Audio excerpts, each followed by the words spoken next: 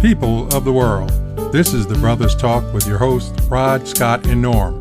Tune in each Friday wherever you listen to your favorite podcast or on our website to hear us, three black, unfiltered African-American men with no strings attached, as we give voice to the most feared, most misunderstood, and most rarely heard from segment of the population on topics of interest to us for education, enlightenment, and entertainment. You can reach us with your comments, questions, and suggestions at The Brothers Talk on Twitter, The Brothers Talk on Instagram, and the Facebook group of the same name. And if you want to share in more detail, hit us up at the email address, thebrotherstalk@gmail.com. You can also get more of us by watching The Brothers Talk show on Millennium TV's M24 streaming news station. Hearty hello to the Brothers Talk family, and we're glad to have you with us on the road to recovery on the other side of the COVID-19 pandemic. We're keeping our focus on Black economic empowerment and critical thinking, and we thank you for your time and your comments and for growing the Brothers Talk family by spreading the word. As always, if you're new to the podcast, we're pleased to have you in the mix, and we invite you to check out our nationwide campaign, Relaunching Black Wall Street Nationwide, where we're keeping the emphasis on taking control of our communities one household at a time, with each and every one of us doing our part to support and launch Black businesses. Check out the positive impact that we've been blessed to have in our growing Facebook groups, hashtag Black Dollars Matter and Relaunching Black Wall Street Nationwide, with over 4,000 members, where you can see dozens of stories of Black entrepreneurs, young and old, and all kinds of businesses. We also have a brand new group called Black Parent University that we officially launched a couple of weeks ago to bring Black parents and educators together to help advocate for our kids and their parents in dealing with an educational system that continues to fail our children and thereby undercut their chances for future success. So if you're concerned or just curious, check out Black Parent University on Facebook. One last piece of good news, the Brothers Talk show is airing on the TV streaming service M24 News. The pandemic interrupted production in 2020, but we're happy to report that technology has provided a solution, and you can now see our hour-long show on M24 News. We can't say it enough, but we're definitely not out of the coronavirus woods, so make sure you get those vaccinations, and we encourage your friends and family members to do the same. There are some new spikes, and young people have shown more susceptibility to the virus mutations. Remember that it doesn't make you immune when you get the shot. You can still transmit the virus, but you'll have a fighting chance. And don't forget to check on the seniors to see if they need any help in getting vaccinated. And now my brothers in the struggle for critical thinking, Scott and Norm. Hey, family. Thanks for your continued support as usual. Summer is coming. Want to see you out there without that mask. Everybody out there having fun, getting back to normal. One thing that Rod mentioned, I'm hoping, and particularly for educators, if you have anything that to supply, please go and take a look at it. And any contribution you can provide, because we got to fix this problem of the miseducation of our kids. We are the ones who are going to jump in here and take charge and make it happen and make it work for our kids. Norm? And I just want to follow up with Scott and Rod, what you said about getting the shot, regarding the virus. We can form all these groups. We can do all of these financial guests on. We can try to build a community every day. But if we're not healthy as a community, then it means nothing. Please take care of yourselves, brothers and sisters. This week, let's begin by showing some love to Shannon Sharpe, who made news with a notable quote saying, in effect, there's a big difference between knowing a Black person and having a Black friend.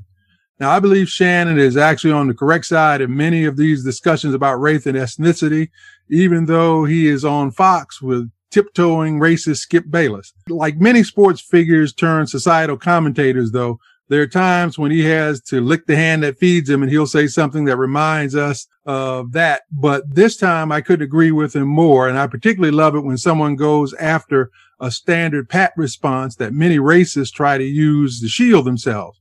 When I consult on diversity, equity, and inclusion, I regularly take away the I have a Black friend defense by advising that a Black friend isn't enough, and that each individual needs to actively seek out Black friends, plural, because it's completely illogical and unreasonable to think that one Black person can represent the entire spectrum of our community any more than one white person, one Asian, one Latinx, or one Native First Nation person. But what Shannon has done is take on the pat answer head on, because as he says, if you say I got black friends and you can't empathize with the plight blacks are going through right now, you don't have black friends. You know black people. There's a lot of racists who use that I have a black friend defense as easily as they used to use the I don't see color or I'm colorblind routine. And that's a lot of what we see even amongst those who profess to be our allies. They think that having a black person that they can point to or ask questions about black culture is the same as having a black friend. And even if they go further and do some socializing with them, that's not really the same as empathizing with us or as going out of their way to try to feel our pain. And it definitely isn't the same thing as having real relationships with a number of black people to see the true diversity among us. You know, Shannon brings up a good point when he says that you don't have a black friend if you can't empathize with what's going on with black folks. I want to take that a little bit farther. What I'm saying is we got to have an honest, mature, intellectually honest conversation about race. For most black people, I know for me, I don't want you to stand up and holler to the mountaintops that, hey, I'm a racist. I think what most black folks want you to stop doing if you're white, to stop denying that racism exists. What we want you to do is, hey, own up to it. Nobody's trying to put all the blame on you. But if you think you're not a racist, then answer me this. If you see somebody who is demonstrating a racist behavior and you don't intervene, and if you see something happening to a black person or a non-black person, somebody who's non-white, and you don't intervene and you don't say anything, to me, you're okay with that. You're implicit on what's going on. To me, then you must be a racist if you're okay with it. If you don't have the courage to stand up and say something, what does that say about you? You know, nobody's telling you to stand in front and stop a bullet or anything like that. But what we want you to do is we need your voice. When people are out here denigrating black people, berating black people, minimizing anything that a black person does, you need to stand up and say something. Because if you don't, that means you condone that behavior. Well, the first thing I tell white people is you may have a black friend, but you're no friend to black people. Meaning that you can point out a Negro that you know and hang out with and still be our enemy. You don't have to be a racist to support racism, which they do constantly because it's about their comfort. And they feel that they can hide behind that black face that they call a friend. And so, Norm, you put your finger right on the other part of what actually bothers me about these conversations is because one of the reasons that this excuse keeps popping up is because you have people like Elijah Cummings and Tim Scott, where straight up racists like Mark Meadows and Lindsey Graham get cover because the late Congressman Cummings and Senator Scott throw any credibility they have out the window by letting both those racists claim them as friends, or worse, they stand up and say these people like Meadows and Graham aren't racist, even though their actions say the exact opposite. It's an old massa accepts me identity that has the Negro who's happy that someone white is willing to call them a friend, to socialize with them in public, and to even work with them on something. But what that kind of coonish behavior blinds them to is the fact that these racists not only aren't there when it counts, like actually supporting legislation that protects or uplifts the black community, but they're actively promoting and introducing policies and laws that discriminate against us in the worst way possible. So we have to remember that it's not just those racists, but it's the black people who are willing to give them cover. Hey, Ron, that's an excellent point. And you gave out two outstanding examples when you talked about Tim Scott and Elijah Cummings. You could just take a look. When Mark Meadows did that, when he just kind of almost pleaded and begged and put Elijah Cummings in a compromising position. And you could see the pain in Elijah Cummings' eyes and his face as he negotiated with himself should I bail this white boy out or not? And the same thing with Tim Scott. Time and time again, you can see how uncomfortable he is by giving cover to these people who want him to validate that they're not racist, and he know full well they are. And the sad thing about someone like Tim Scott, who experiences the racism from his own party, from the very same people, then will grin and tap dance simply for his position. And so I had a white person ask me recently at the end of a conference, what is it that they should do about racism? And of course, I go back to refusing to offer them advice. But what I do tell them is this, because I say, well, you can go about finding out as much as you need to know about racism on your own. You don't need a black person to have to tell you about racism to validate it. Racism is so prevalent, that it's so insidious across all of our systems that nobody can avoid it. That is that we as blacks cannot avoid racism. And so the idea of attempting to say that you're not a racist is just really impossible, because you have been socialized into racism. You have been impacted by racism. Every profession, it's just like when we had Dr. Palmer talking about those doctors. They think that they are not involved in racist behaviors, but the very notion that this country is such a structurally systemic racism society means that you can't escape it. So if they could just get away from the fact of trying to deny that racism has impacted them and they have been beneficiaries of racism, then that would be a good start to them being able to go to the next step, which is asking themselves and doing some soul searching about what they could actually do to combat racism. I think Rod right again on a lot of points. I think that part of the problem, the reason we can't have this honest conversation about racism, is that people don't want to admit that they benefited from racism. They think that you're going to take something from them, that they're going to lose something. Those are my thoughts. It's an uncomfortable conversation. It's not uncomfortable, I think, for most black folks. I think what we do is we try to take in account how we are going to have a dialogue with non-black folks about racism so that they can be comfortable having this conversation. One of the problems, and I said that before, is that I just want people to stop denying that there are structural, racial, institutionalized racism problems in this country. If we can just start there, that's a starting point. Let's all agree that black folks are being discriminated against. Black folks are being brutalized and killed by the policemen, by law enforcement. They're not doing this to non-black. The people that you're seeing killed mostly by policemen are unarmed black folks. And something has to be wrong with you if you can't look at that and say, wow, there's a problem here. They're only killing black people.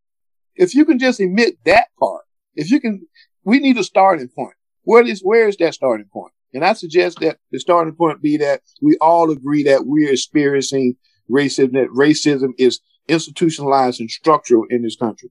I don't believe you can have that discussion with white people. I don't believe that. I believe that their comfort they put above our humanity. And to really sit down and even try to talk to them, you have to respect their comfort, which at this point is just not going to happen. You're not going to put your own humanity down so they can feel comfortable. That's just not going to happen. If they had the moral ability to address any issues, they would have. There wouldn't have been a Dr. King. Well, the big thing that I see is that racism is still the most uncomfortable subject for people in this country to discuss, be they black, white, Asian, Latinx, First Nation people. And because of the discomfort that is involved in the conversation, that you have most people unwilling to engage. That is another reason why we are typically here each week having these kind of discussions and some remnant thereof, because there isn't a rush to really have the deeper meaning conversation. We see that CNNs and the MSNBCs, they will deal with the symptoms of racism without really digging down to get to the core cause, which is, as a lot of writers are now coming up to say, it's the fact that you have white men who refuse to acknowledge their complicity over the years in not only developing these systems, but continuing to harbor and in a lot of ways enhance those systems. And so we just have to continue to be vigilant to make sure that we have the conversation, at least give people an opportunity to hear perspectives that if you don't stop and think about them, then all you're going to get is the pablum that passes for addressing them on the networks. And so we refuse to do that. We are going to always be here to say like there is more to the story and we're not afraid to talk about it. One of the things too, Rod, I think that keep perpetuating this problem is that, like Bill Hornsby's song, it's just the way it is. And that's what you hear from a lot of people, black and white. Well, that's just the way it is.